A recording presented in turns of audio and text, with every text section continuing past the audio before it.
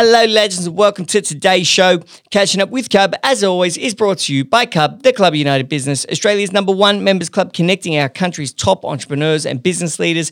And today I catch up with Cub member Kevin Ludwigical, the CEO of Glitch Productions. Kevin and his brother Luke own a production company that has 7 million subscribers on YouTube and generates a whopping 100 million plus YouTube views a month. Kevin is literally the YouTube whiz kid, and he shares everything you need to know about building a successful YouTube channel and brand. He talks about how to obtain your first 1,000 and 1 million subscribers, all the key hacks and trends there is towards creating engaging content on YouTube, and the things not to do on YouTube that damage your brand and your viewership. Kevin's an incredible guy. He is a world champion martial artist and a great new friend of mine. I had a fantastic conversation. Hope you enjoy the show.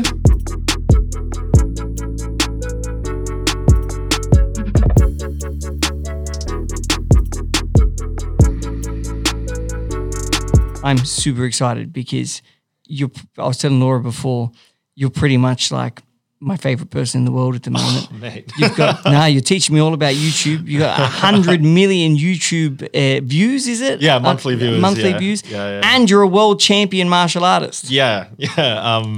It's good. It's all right. It's not too bad. Oh, that's fucking awesome. You're basically my dream at the moment. Be a world champion martial artist, have 100 million people look at me every month. Thank you, Daniel. Thank you. No, it's so good to have you. Obviously in the club and on the club, of course, of those two great accomplishments, martial arts and your YouTube success, both pale in the accomplishment of becoming a Cub member. That's right. But man, I just want to, I know you've got an incredible story of how you've built, you and your brother have built the company Glitch Productions. Yep, that's it. To where it is today with 7 million subscribers. And I want to hear that story. And I mean, you know very well that we're looking to jump into the YouTube ring and start getting some juicy subscriptions on our YouTube. And so, I want to learn as much as I can from you today. And I know all the listeners, if there's one thing business owners want more, it's attention. And so I reckon we're going to teach them today, you're going to teach us today how to get some absolutely great attention. Yeah, the amount of people that approach me, like the moment I'm saying like, oh yeah, I do YouTube, they're like,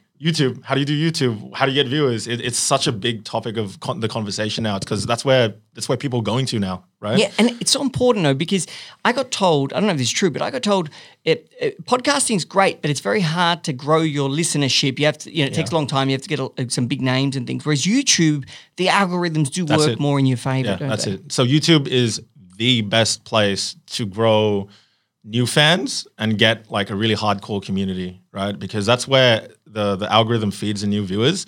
Obviously there's TikTok as well, but on TikTok, people they don't know who you are. Like they won't know Daniel, they won't know Cub. They're just going to see videos and they're like, yep, next one. Whereas on YouTube, if they're there for 8 minutes, right? They're there for the content and then they're going to be like, oh wow, who is this? I want to check this person out.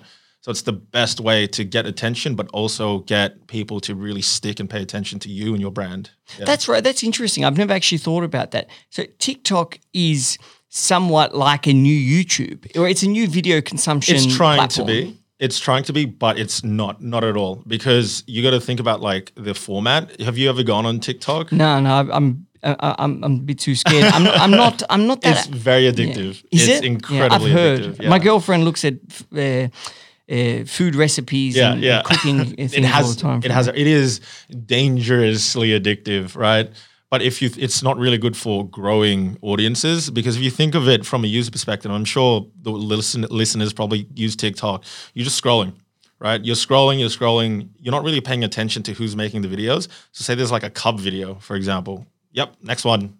You're on a completely separate thing. They're not going to stop and be like, who is this? I got to check out who this is, right? So it's not a very good tool for trying to grow your business or growing your audience compared to YouTube. Yeah. It's like a goldfish platform. They forget every 5 seconds or whatever it is. That is the best description for it. TikTok. I'm going to use that. That is which is pretty much Gen Z. That's it. I went to the Chris Rock, just teasing Gen Z here a bit. I went to the Chris Rock comedy show the other day. Yeah. And there was a guy before Chris who was absolutely I don't even know who he was, because I got there a little bit late. But he was just basically teasing the crowd, and he's going on this big rant about Gen Z, and he's like, "Oh, you guys are the softest human beings that have ever been, made." And he goes, "Is Gen Z in their house today?" And you can hear them all like, "Yeah," like screaming, and they're all sitting in the back rows. And he goes, "That's right, in the back where you belong, you fucking morons." You're the most useless generation. Oh, it was so funny. That's funny. But anyway, at least TikTok, it makes sense that they like TikTok. Yeah, exactly. And YouTube, that is your primary business. Your business is in fact based on YouTube. Can you give a bit of a brief of to what the channel is? And because it's actually a production company. Yeah, that's it. So we have two brands. One brand is called SMG4 and another brand is called Glitch. The SMG4 is our really big channel. It's more of an animation parody channel. So we're in the YouTube business, but our format is actually animation videos. So everything we make involves animation, and it's like sketch comedy. And you're gonna see on the SMG4 brand, there's a lot of, we basically make weekly animated videos, and they're like 8 to 10 minute comedy stories, just with like a bunch of characters. We get video game characters in as well, because that's really, really good for new viewers, because it's very hard to pitch an original character. But if we have, say, like Mario, kids are going to be like, "Oh, I know Mario. I'm going to watch the video." So that's a big way for us to get new audiences as well. Yeah. And so are you allowed to just use like a Mario in the show that they let you? Yeah, because it's transformative content. So it's like parody. So we're doing something new with it. It's not just like, oh, we're taking Mario and then we're like, oh, buy Mario, like buy our stuff using Mario. It's just we're taking him as a character, and we're getting a bunch of our own characters as well and putting them into like these little stories together.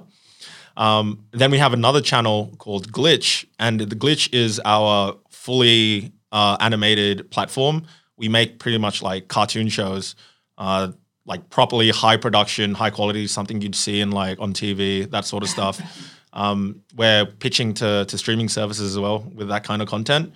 And yeah, that's basically our two brands. Ultimately, we want to be that company that you walk up to and be like, wow, you're that Aussie animation company that makes amazing stuff. Like Aussie Pixar. Yeah. That's it. That's what we want to be, the Aussie Pixar. Yeah, that's the vision. That's actually the vision. That's basically. the vision. Yeah, that's the vision. Exactly. It's pretty incredible because, I mean, it's just such a random company. Like, I mean, I find that I say that to a lot of members on the show. It's like, how did you get into that? But I mean, it is a good question. How did that start? And I guess, how did you get it to 7 million subscribers? Yeah. So it all started when my brother was actually 13. This is about 10 years ago. He was 13, and he, game Super Mario 64. Mm-hmm. Oh yeah, of course. That. He literally was just playing around on a controller, and he was like, "Oh, what if I recorded the screen and I put my voice over it and put some text on?" It was literally as simple and as innocent as that. And so it was just this kid playing like Mario videos, and he turned them into like these little stories, just with like Mario running around, and he put text up and that kind of thing, and he chucked like really crude music and sound effects over it as well. And I feel like that's the crazy thing about YouTube. You don't need much. You could make a successful YouTube channel with like nothing, And then he started making videos, and then I saw it. I was like, oh, that's good on you. I keep doing that. It's just like, oh, it's this little hobby of his. But then after like 4 years, I had to look at the channel, and then it hit 100,000 subscribers. And I was like, holy shit, what happened? And I asked him, he's like, I don't know. I just kept making videos weekly. But the really good thing about my brother is like, he's super, super driven. He's every week, he just made a video. Doesn't matter if he was sick, doesn't matter if it was raining, hailing, didn't give a shit, just make a video. And they were good videos. Like, they were funny. He had like a really unique style about it. What's his name? Luke. Yeah, we're gonna give Luke a shout. Yeah. He's the main guy behind the channel. His name's Luke, or his channel name's SMG4. Like, that's him. That's his brand. And he's like, you can tell just from his comedy style, like it's really suited for like that demographic, like teens, kids, that sort of Gen thing. Gen Z, literally. That's it. Yeah. And basically over the years, he just kept growing, right? And there would be a bunch of video games that would come out. I don't know if you've ever heard these games. Your kids, if you had kids or viewers' kids, would probably know, like Five Nights at Freddy's, Baldi's Basics, Among Us, Fall Guys. These are all like really big brands in the gaming world. And whenever they dropped, he would make a video. And we noticed whenever he made a video with these really, really popular titles, right, he'd make like a video about them, he'd get a massive new influx of audiences, right? And this is something we're probably going to get into. It's basically like he hopped on trends. And he grew his audience massively that way. And then basically my background is I did software engineering and robotics in uni. I did that for about 6 years. And then about 5 years ago, I graduated. And when I graduated, I looked over at my brother's channel and I was like, wow, you're at 1 million subscribers. You're hitting 1 million subs. And when I saw that, I was like, what are you doing? Are you monetizing off of this? He's like, I don't know. He literally just looked at me. I don't know. I'm just doing this for fun. Just a hobby. Like, he likes doing it. I'm like, dude, are you serious? And it's a lot of money. If you're getting that viewership, it is a significant amount of money. And how old is he? He was 17 at the time. Wow. Yeah. It's incredible, right? And I looked at him and I was like, we can start a business. Like, we could actually make a business out of this. We could really grow this into something, right? And he's like, yeah, whatever. I just want to make videos. I'm like, all right, cool. Let me take over the business side.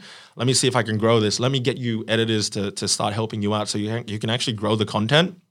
And then when I actually started part-time at the very beginning, just like helping him out. First thing we did was like merchandise as well.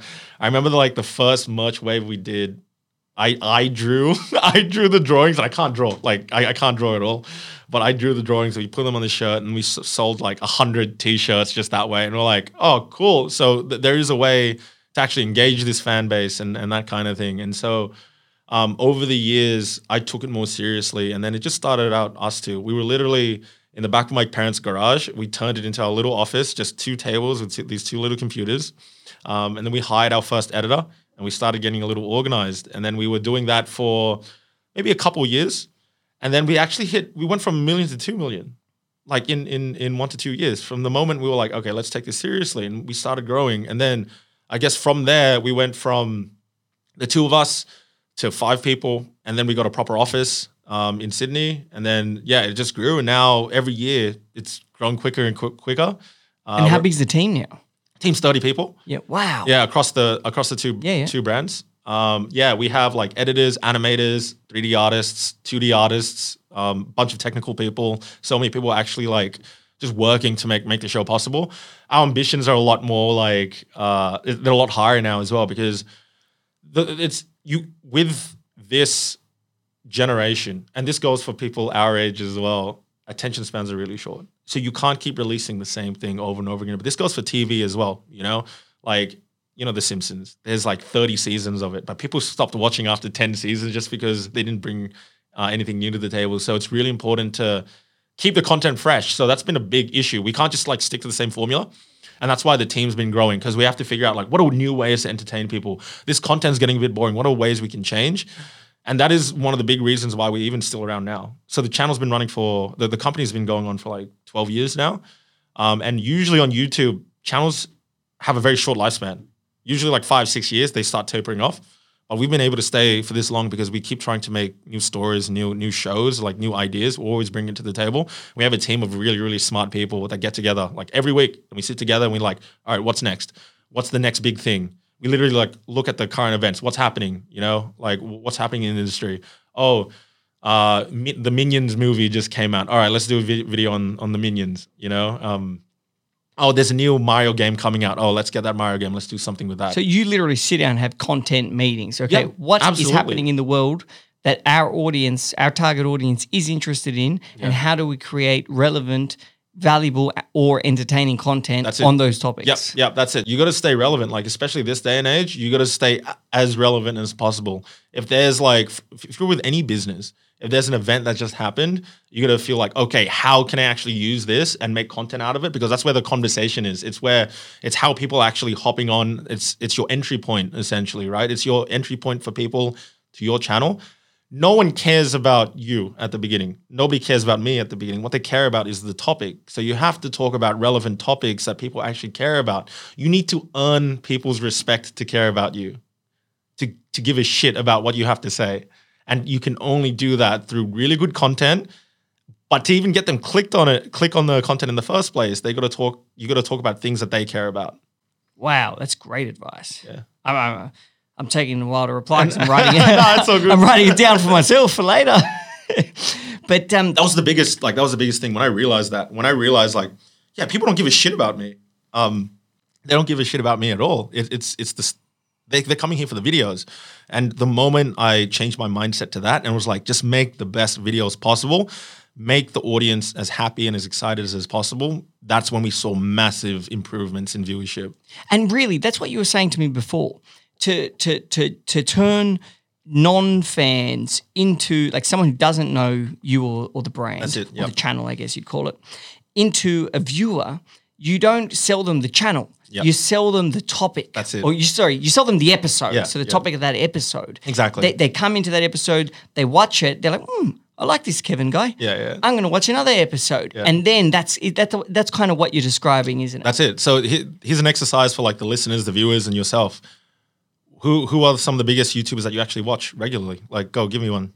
Well, if I'm watching YouTube, it's the recommendation you gave me last week. This is my newest one, but I can tell you I'm already addicted. Is Valuetainment. Yep. Patrick Pet David. Yeah, Patrick Pet David. Yep. But I watch all the UFC.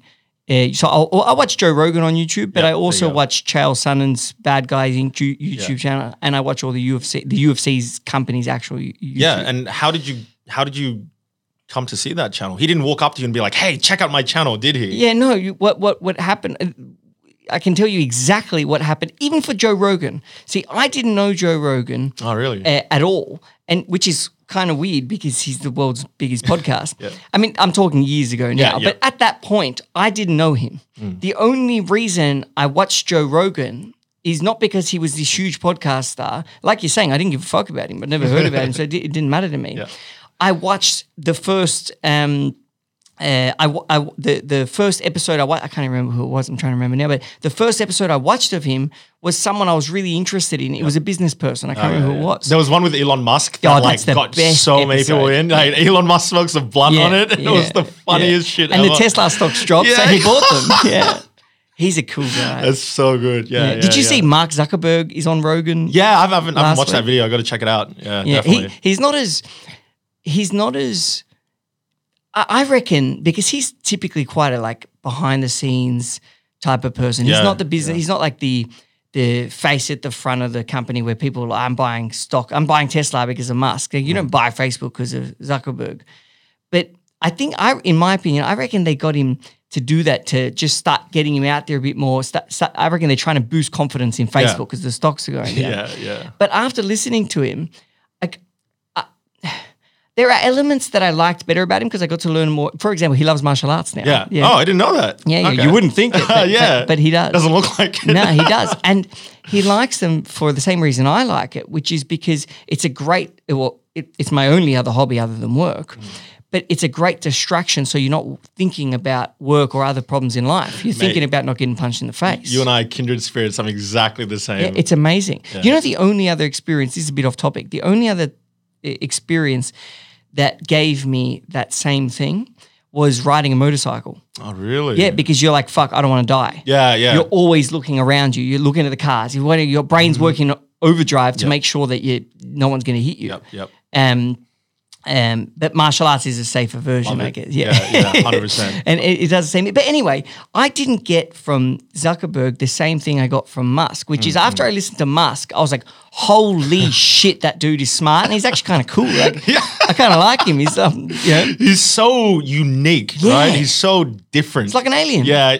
He's like an alien. I'm saying he's not he's not like us. He's come down and he's working us out. But it's like you see that kind of video and you see what he does, right? And you tell your friends like, oh, you got to check out this guy. And they might have never heard of Joe Rogan before, but they know about Elon Musk. And all of a sudden you're noticing what I was talking about is being implemented now. All of a sudden your friend's going to be like, oh, Elon Musk, okay, I'll check it out. All of a sudden, oh, wow, this is really entertaining. Joe Rogan knows how to ask the questions.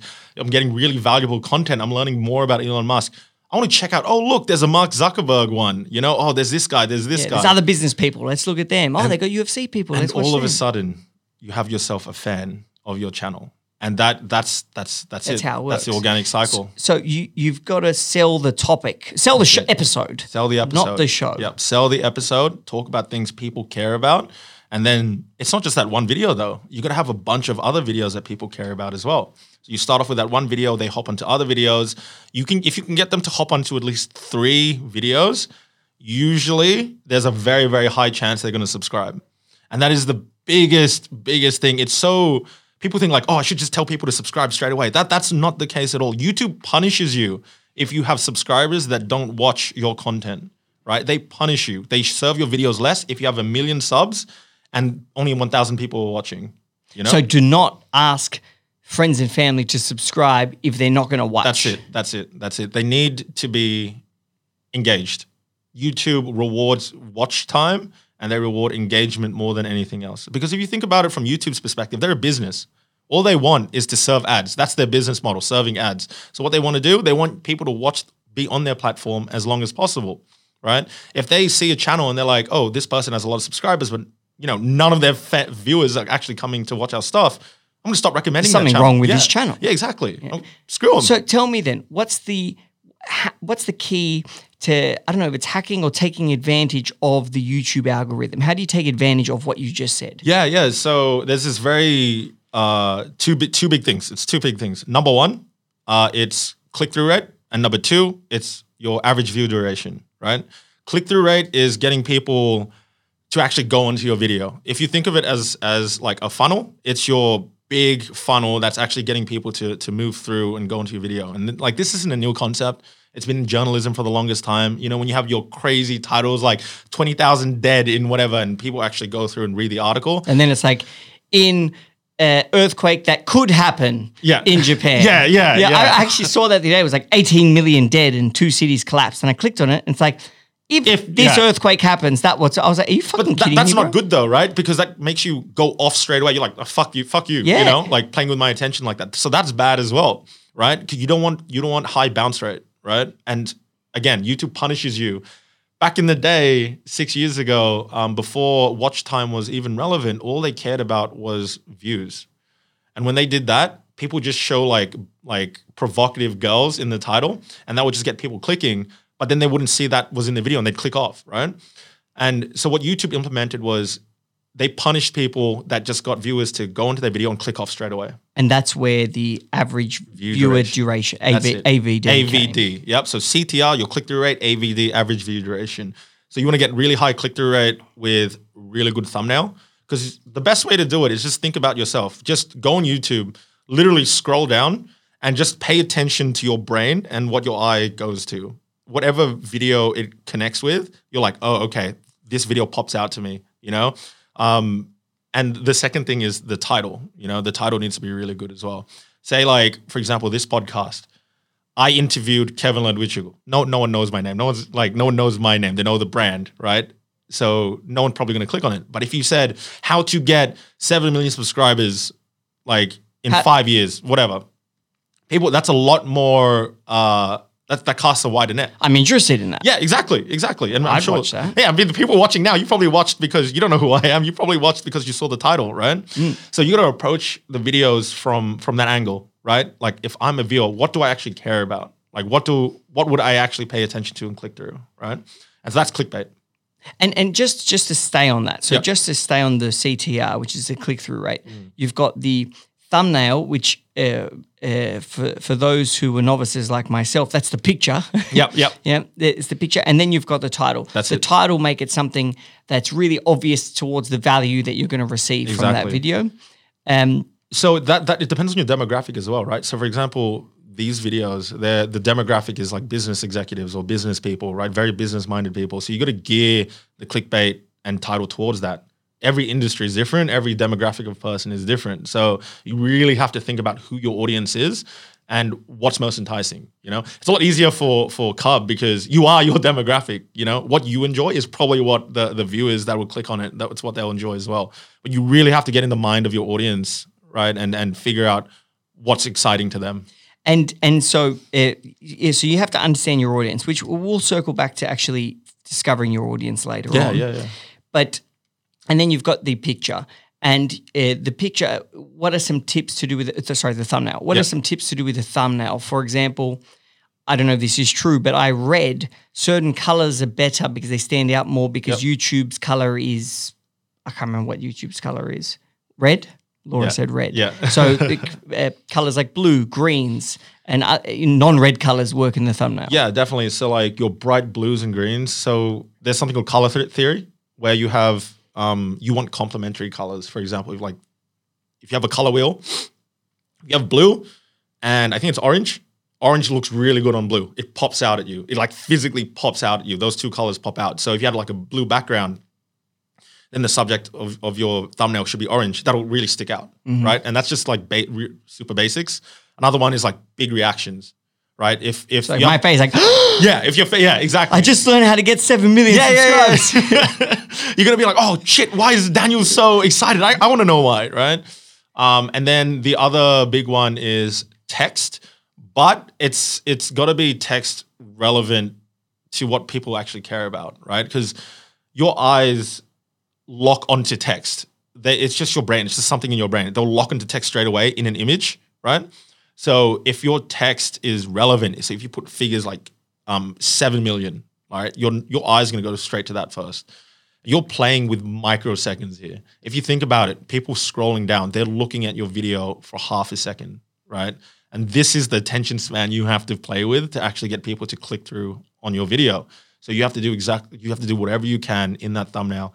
In the YouTube world, in our business, in our industry, the thumbnail is as important as the video itself.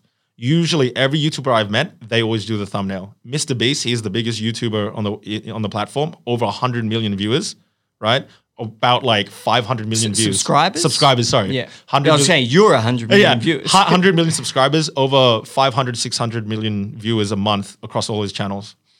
He does the thumbnails for everything. He does not let anyone else. He has a team of like 100, 200 people, but at the end of the day, he always does the thumbnail. It is that important. Okay. Thumbnail, do not skip on. Yeah, no, you cannot. Yeah. Do not fuck that up. Do not fuck that up. Yeah. Okay, so that's how you get them through. Then you need to keep them. You need to make sure that they actually find value in your content. Now, the best, I don't know if this is true, but I would say, because a lot of people think their content's great because they made it. Yeah.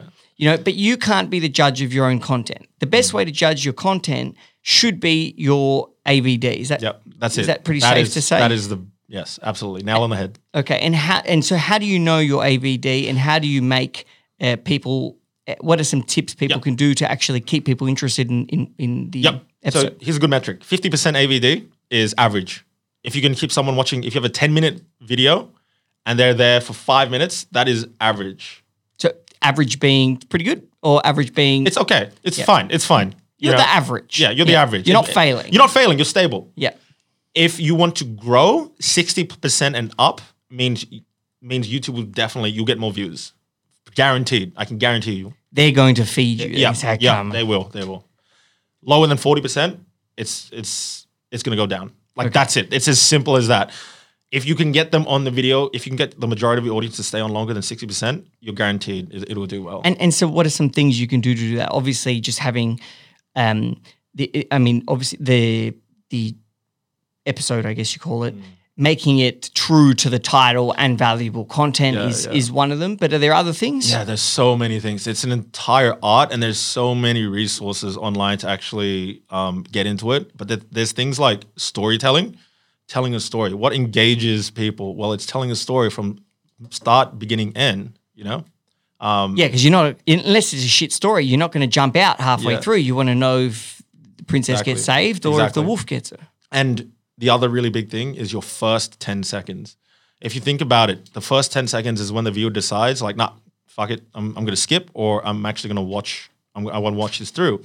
And usually what a lot of channels do nowadays, they don't go, hey, everyone, my name's Kevin, and today we're going to be talking about so-and-so.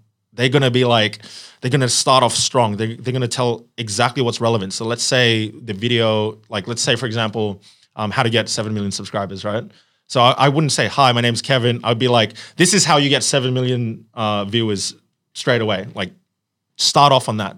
You know, Mr. Beast, he did a video where it's like, he tried to replicate the Willy Wonka Chocolate Factory. He's like an entertainment game show sort of YouTuber, He didn't start off like, hey guys, this is what I did. He just like, he starts off in the chocolate factory. I built a $2 million chocolate factory. These are the contestants on, let's go. Right into the video, right? And that is the attention span you're playing with, right? When you put it into that mindset, that framing, all of a sudden you're like, okay, every second matters, right? And when you obsess about it that much, that's when your videos start doing well. First 10 seconds. If you watch any of the viewers, Make them wow. any YouTube channel you watch that has a high viewership, high subscribers, like so the Chael Sonnen one or Valuetainment, for example, right? You see in the first 10 seconds, they get straight to what they're talking about. Yeah, right? and then I find them normally to be extremely, what do you call it when someone's like enthusiastic? Yeah, enthusiastic. Yeah, high energy, Yeah, right? like, They're high energy. Guys, this is the thing, blah, blah, blah. Yeah, but that's the thing as well. Like, it's got to be in tune with your personality as well. Yeah, you can't fake it. It's so easy to tell. Especially on YouTube. YouTube, just viewers, they reward authenticity, right? People can read. You can read if someone's faking it. And that's going to get them to be like, oh, this guy's so cringy, he's forcing all of this, he's forcing his smile. I can see right through him. You have to be authentic. If you're true to you, who you are, that means you can capture people and people are going to like you. You want people to like who you are, right? So that's also really important. But yeah. And so what's the hardest part of building a successful YouTube channel?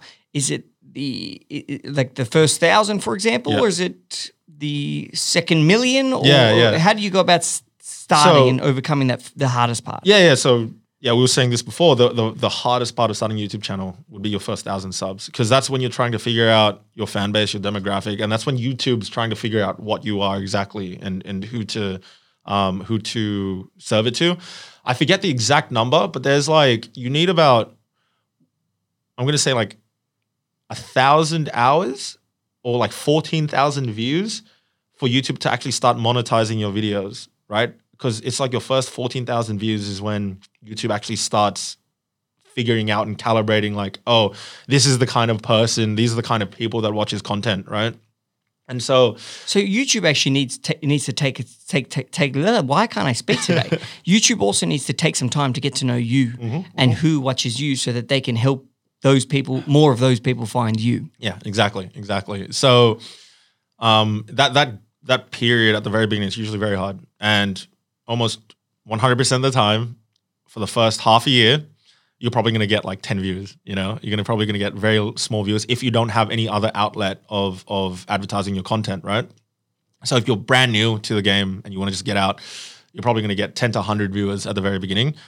Don't be discouraged. That is normal. That's absolutely normal. And usually, if 1 million people started in the first year, by the 6-month mark, 3 of them are still there. Yeah, exactly. 90% drop off. Yeah. And it's that 10% who still persist. They're the people who are actually going to make it, right? It's so easy to be yeah, I'm so motivated, I'm going to do this. And then 4 months in, you're working your ass off, seeing no success, and you're nah, I'm going to give up, right?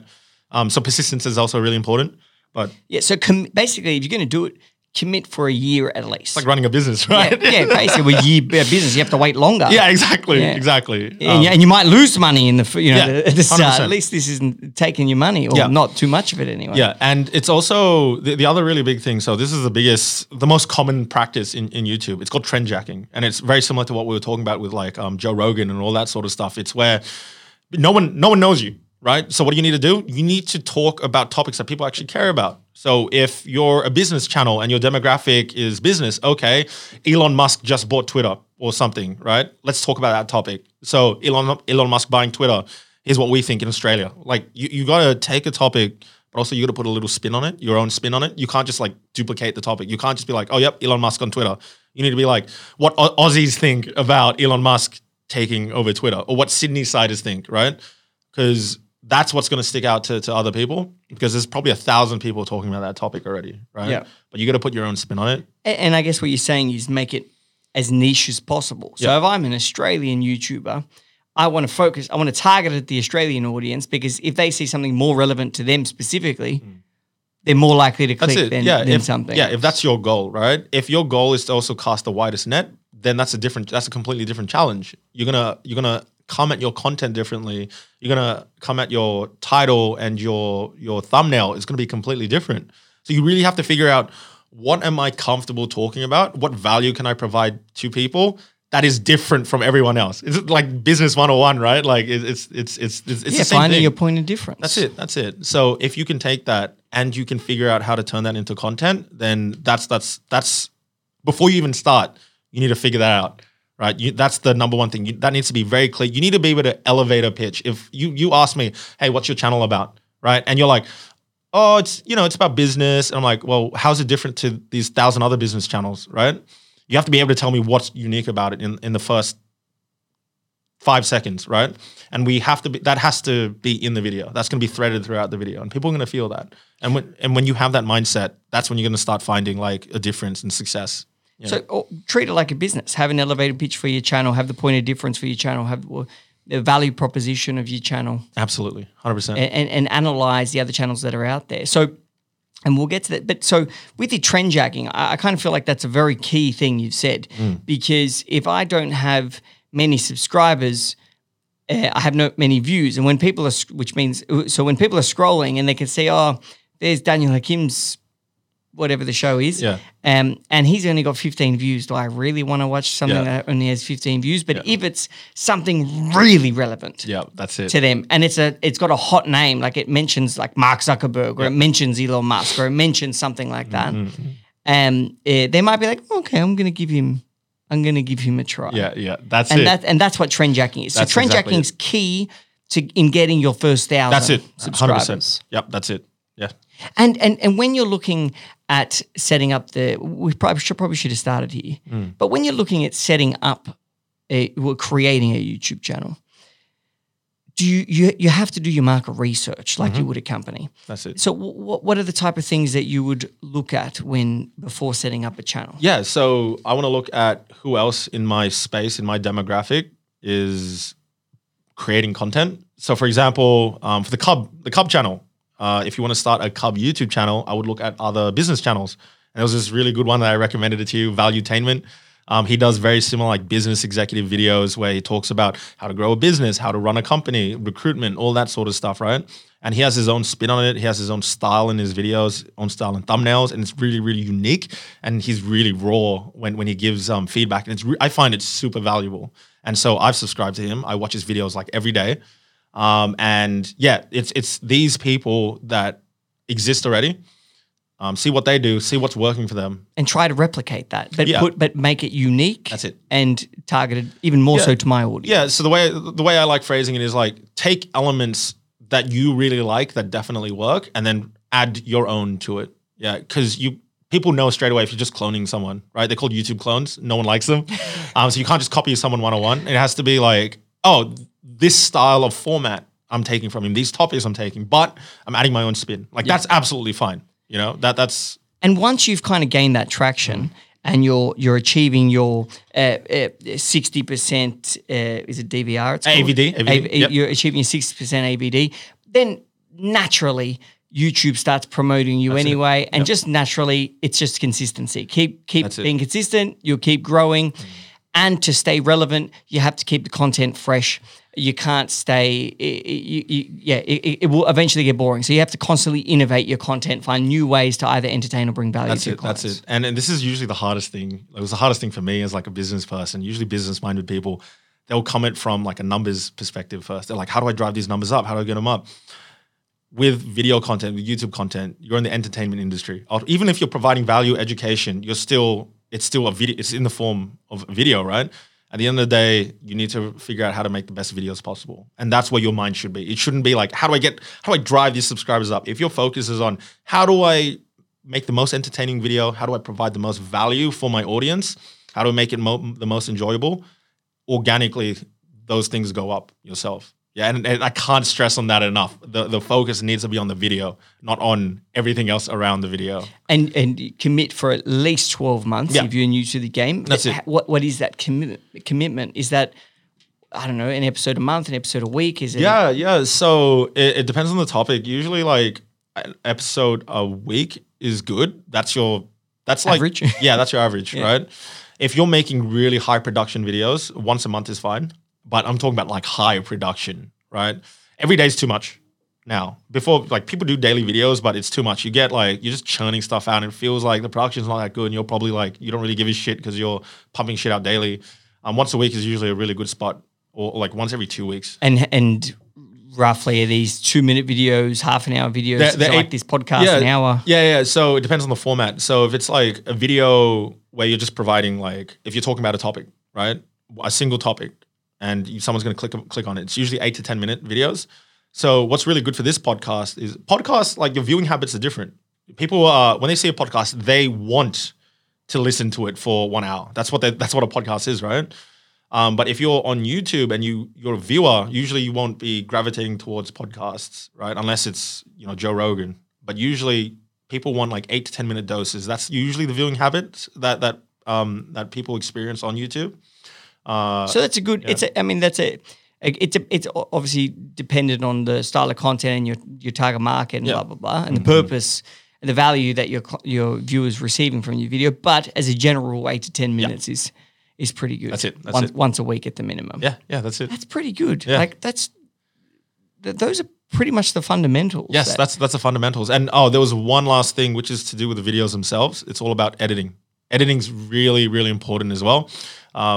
If you want a high average view duration, there's going to be something interesting for your audience to look at. And that can be like adding a camera cut or jump cutting, introducing a new topic, talking about something different, adding an effect on the screen. People have really short attention spans. We're always going to come back to that topic. People have really, really short attention spans. So you need to be able to introduce something new usually in the industry, like every 5 seconds, there's going to be something every 5 seconds. And that can be a camera cut. It can be a new topic, whatever. But the editing needs to be on point as well if you're making those 8 to 10 minute videos. If you have just one really long topic and you're droning on and on and on, and there's a lot of ums and ahs, people are going to click off. You're going to get a lot of view duration. No one's going to watch your video. Which is kind of why a lot of popular YouTube channels, they're very high energy and they maintain that energy throughout. Yeah, exactly. And it's completely relevant to your demographic as well. Usually the big channels, because they appeal to kids, like just yelling at the camera works. Yeah. Because kids love that. They're like, oh, cool, this is exciting. It stimulates their brain. Yeah. But for your demographic, for Cub, for example, right? Maybe like stronger personality like Chael Sonnen is good. But it has to feel organic as well. That's the other thing. Yeah. You have to be yourself. Mm-hmm. And so tell me about the business then.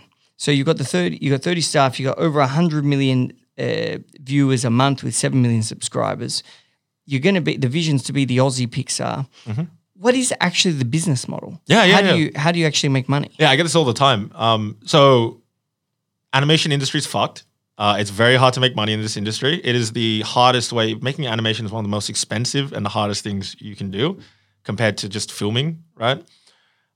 So we've set up, but if you can get it working like Pixar, like Disney, if you can get things running really smoothly, you're going to have very, very high returns. It's a high risk, high reward industry. What do you mean by running really smoothly? So if you can get, the way basically animation industry, the way I like to frame it is it's the IP industry. People care about the characters you make. They have an emotional connection. And if you can develop an emotional connection, if you sell a plush toy, a shirt or something, they're not buying the product. They're buying the emotion that they feel from the product, right? And usually most merch sales in this industry most revenue money comes from merchandise sales. Really? Yes.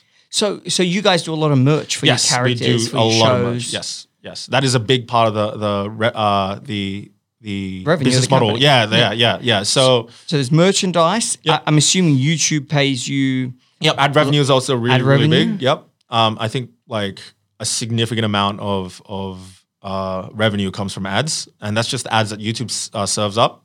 How do they work? What is YouTube? Is there like a set rule with you get paid this much for this many ads? Or? Yeah. This is a whole topic I could go into. But if you want to look into it, it's just called CPM. Yep. The topic is called ad revenue CPM. CPM is cost per mil. So basically, every 1,000 views, YouTube will pay you a certain amount, right? The average CPM is about $8. So if you get 1,000 views, you get paid $8, right? If you get 100,000 views, you can do the math yourself. You get about I'm too 800 scared just in case I get it wrong. Yeah, $800. So if you're getting 8 million views, you're probably going to get $8,000 for that video, right? And if you can get 100 million views, well, you can do the math yourself on how much money we'd be earning per month. Wait, you start earning some pretty serious money. Yeah, exactly. And what about sponsorships? Yeah, brand deal sponsorships is a whole separate beast, which there's a lot of money that can come through as well, especially nowadays. It depends on the industry you're in. If you're in the business industry, usually it's very, very high. You get very high CPM, you get very high sponsored brand deals because business people usually have money and they're on these videos because they want to buy things. Like they're in the habit, the spending habit is a lot higher. So brand deals is also a massive, massive thing. And like if you can get, the average is like, if you can get 1 million views, for example, if you get a channel with 1 million views, you can get usually like $15,000 plus for 30-second, 60-second pre-roll. Like we're talking about that level of cash, right? Yeah. And that's pretty incredible. So it is really multifaceted. You've got, but really you're saying most is merch. For our, a lot of it's merch. Let's say a third is merch potentially. A lot of it is merch for our specific industry. It'll be different from a personality channel. Because for the personality channel, they can only sell merch of themselves so many times, right? Whereas we have like different characters we can make merch off. That's when you start getting into like brands. That's when someone like makes, for example, like we talked about, let's say Elon Musk became a YouTuber. He'd sell his brand. He'd be like, oh, fucking Musk Inc. or whatever, like, and people want to buy that because of what it represents. And that's when you get into merchandise. And that's obviously a whole separate part of like marketing and merchandising and branding and all that sort of stuff. And would you ever make the leap from YouTube to producing, particularly yourselves because you are an animation studio in the sense, would you make the leap to creating a show or airing your shows on like a Netflix or Amazon Prime? Yeah. So that's literally what we're stepping into now, right? So a big part of our business model is we're looking at streaming services to license out our IP to. And in fact, we're actually talking to a few people. Nothing at all is confirmed yet, but we're just having these conversations just to see what's out there. The only issue with that is once we get the streaming services, it's almost like another hurdle we have to jump through. Right, we have to get everything approved. Whereas on YouTube, we can make whatever the hell we want and we can just release it, right? So we have to weigh that up. Is that money worth the lack of freedom? And that's a big thing we're trying to figure out now. I would view it differently. I would more so view it as a way to get more attention to attract back to. So the issue with YouTube. the issue with that is if you're on a streaming service, they almost always want exclusivity. Oh, so you can't do it on YouTube anymore? Yeah. Because if you think about it from a streaming service that perspective, makes sense. like why would they pay a subscription to watch this when they can go watch it for free? It doesn't make sense to them. So they would limit. But could you make a show that you make only for Netflix while your other shows you just keep on YouTube? Yes. The answer is yes, and that's also something we're looking into as well. That's pretty exciting. That would be a very cool. Like it would be quite cool to say, okay, cool, I've built something that's on Netflix or Amazon Prime or Binge or whatever else there is. Yeah, for sure. It's a. I think it'll also kind of legitimize the company even further. It's kind of like, wow, they're on Netflix. They're on Netflix, yeah, exactly. It'll add to the brand. I think it would too. Yeah, that's another positive of that as well, yeah. We do have to wrap up, but I wanted to talk to you about your martial arts. Because obviously we share it in common, but what we do not share in common is that I am not a world champion in anything, and you are. What? It's a Japanese martial art? What is it? So the Japanese martial art is called Taido, and it's like a dynamic striking martial art that focuses more on evading, so like dodging attacks, and we actually do a lot of acrobatics, like flips in it as well, and that's part of it. So it's like the philosophy is like if you're a small dude versing a big dude, if you're the smaller dude, if you try to block or if you try to just take the hit, you're going to get wiped out. So the idea is to like completely dodge, use footwork to maneuver around your opponent and then strike them in the weak spot. I mean, that's like the whole philosophy. That's awesome. And I've been doing that for like 13 years in a club called UNSW Taido. They're here based in Sydney. I've been doing that for 13 years. I'm one of the black belt instructors there now as well. And about 4 years ago now, there was a world championship in Japan. And then I went there to represent Australia. And I won the men's sparring competition. I got the gold medal there. Wow. Yeah. And so it's been a huge part of my life. To be world champion of anything, it takes a lot. It takes a lot. I was training 4, 5, sometimes 6 days a week, like 3 to 4 hours a day. but that's on top of like everything else I had to do as well. That was my life. It was literally work, finish, go straight to martial arts, stop, go back to work, you know? Yeah. I'm doing something kind of similar next month. Oh, hell yeah. But very different at the same time. But no, I wanted to get far more advanced at jiu-jitsu. Oh, love and it. I read this book where if you do anything for the first 20 hours of doing something is kind of like the most important 20 hours. And once you cross that, you start progressing a lot faster, you're committed and that type of thing. Yeah. So I've fit into my September calendar, including all my work and Cub stuff, 20 hours of jiu-jitsu training. So I'm training every single day. Oh yeah, I love that. Basically 2 hours, basically 2 hours a day for 5 days a week. Gi or no gi? No gi. No gi. Yeah. We should have a roll sometimes. Yeah, man. 100%. Well, after my fucking 20 hours, I'm going to take you down and choke you out. Let's do it. I was telling Laura when he arrives, I'm going to teep kick him, see what he does. Yeah, we'll have a match, you know? 100%. Yeah, I'd love there's that. actually, it's. I know we have to wrap up. Laura's rolling her fingers at me, but there's actually a lot of members that men and women that are avid martial artists in Cub. I don't know why the business community Loves martial arts. They love it. There's a lady, you got to listen to her podcast episode. Her name's Michelle Hext. Yeah. She's one of my favorite members. Yeah. She's 3 down black belt in something. I don't know. Listen to the episode. What episode number is it? Find out, Laura, and I'll tell everyone at the end. Michelle Hex, she's incredible. She's a Melbourne member. Oh, and there's so many other members who do everything. There's got to be something wrong with us, right? It's like a high risk, high reward, like adrenaline rush you get in business as well. It's the same. I find them the same, and I find them all consuming when you're doing them. That's it. You're all consuming. For me, it's like meditative. The moment you step into the dojo, into the ring, you forget about everything. It's just you and your opponent, right? And that's what I love about it. Same with me. And the fact that you can continuously get better no matter what. You know, it's like in business, you've never really won. That's it. There's always room for improvement. Yeah, and martial arts, I find the exact same. You've never won. Okay, I could be really good now, but I haven't won. Yeah. I could be so much better. Exactly. And it's like work. It's the same as 100%. business. It's like this never-ending pursuit. And it's actually a fun way to be healthy as well. Exactly. Good fitness is too. Good self-defense as and well, practical. right? If someone wants to, punch you on the street, you submit them. Double or some shit. takedown. Yeah, Do exactly. some cool shit. I've always wanted to be in one of them, like a video, like something, you know, those random videos on the street, like you see, Daniel Hakim some guy walk up and whack a guy. slaps your girlfriend or something like that. You're like, what the fuck? And you just do this mad move. I love that. Big takedown through the thing. I don't know. Start on a Cub martial arts channel, you know? All the Cub members just get in and it'd be so good. I'll tell you what, you're probably you're the only world champion. I don't know. I reckon Michelle Hex kick your ass. We got to get you guys. Yes, we should get you both on a podcast. But anyway, we do have to wrap up now. As you know, typically we share a greatest lesson book or something like that. I'd love for you to share a greatest lesson, but I'd also love for you to recommend some YouTube channels that maybe our members would like, or our listeners, sorry, I should say, would like. Yeah. So the biggest one straight away for like business-minded people, it's called Valuetainment.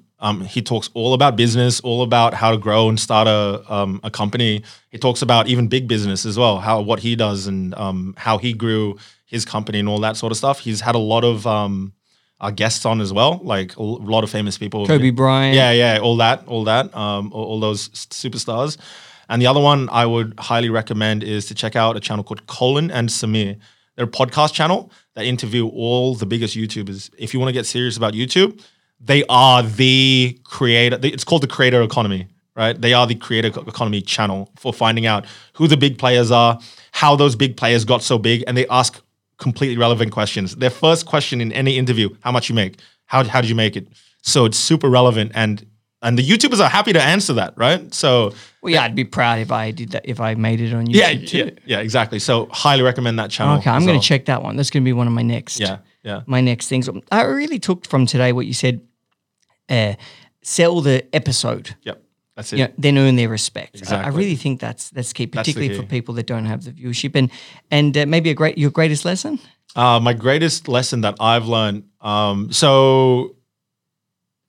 Staff is everything. The team is everything. If you have a really, really good team, you can almost accomplish anything. That's the biggest thing I've learned. And that's what we're trying to focus on every single day, like make the best team possible. Yeah. It's the hardest thing. It takes the longest time. Yeah, exactly. And actually, as you get better as a leader, you get better at having a great team. Yeah, If 100%. you're a shit leader, you're going to have a shit team. Absolutely. There's been times in Cubs' life cycle where I was not a good leader. I was young. I didn't know. You exactly you the get same. egos, particularly as young business people. You screw. It's like when Steve Jobs got kicked out of Apple. Yeah. He was being a menace. He was not being a good person or a 100%. leader. And then he came back and he was He was humbled. yeah. And I had heard Steve Wozniak say that. He said when he came back, he was different. Yeah. And he actually led us. Oh, wow. And a lot of it falls onto you, but I've no doubt that yourself and your brother are fantastic leaders. And thank you for coming on. Dude, thank you so much for having me. It's been an absolute pleasure. That's been awesome. Yeah. And to our listeners, if you want to find out more about Kevin or Glitch, go to cub.club/podcast and you can find more information there. If you want to catch up with Cub on social, it's at Club United Business on Instagram. It's equally awesome. Kevin, thank you so much, my man. Thank you very much, Daniel. Hope you enjoyed the show.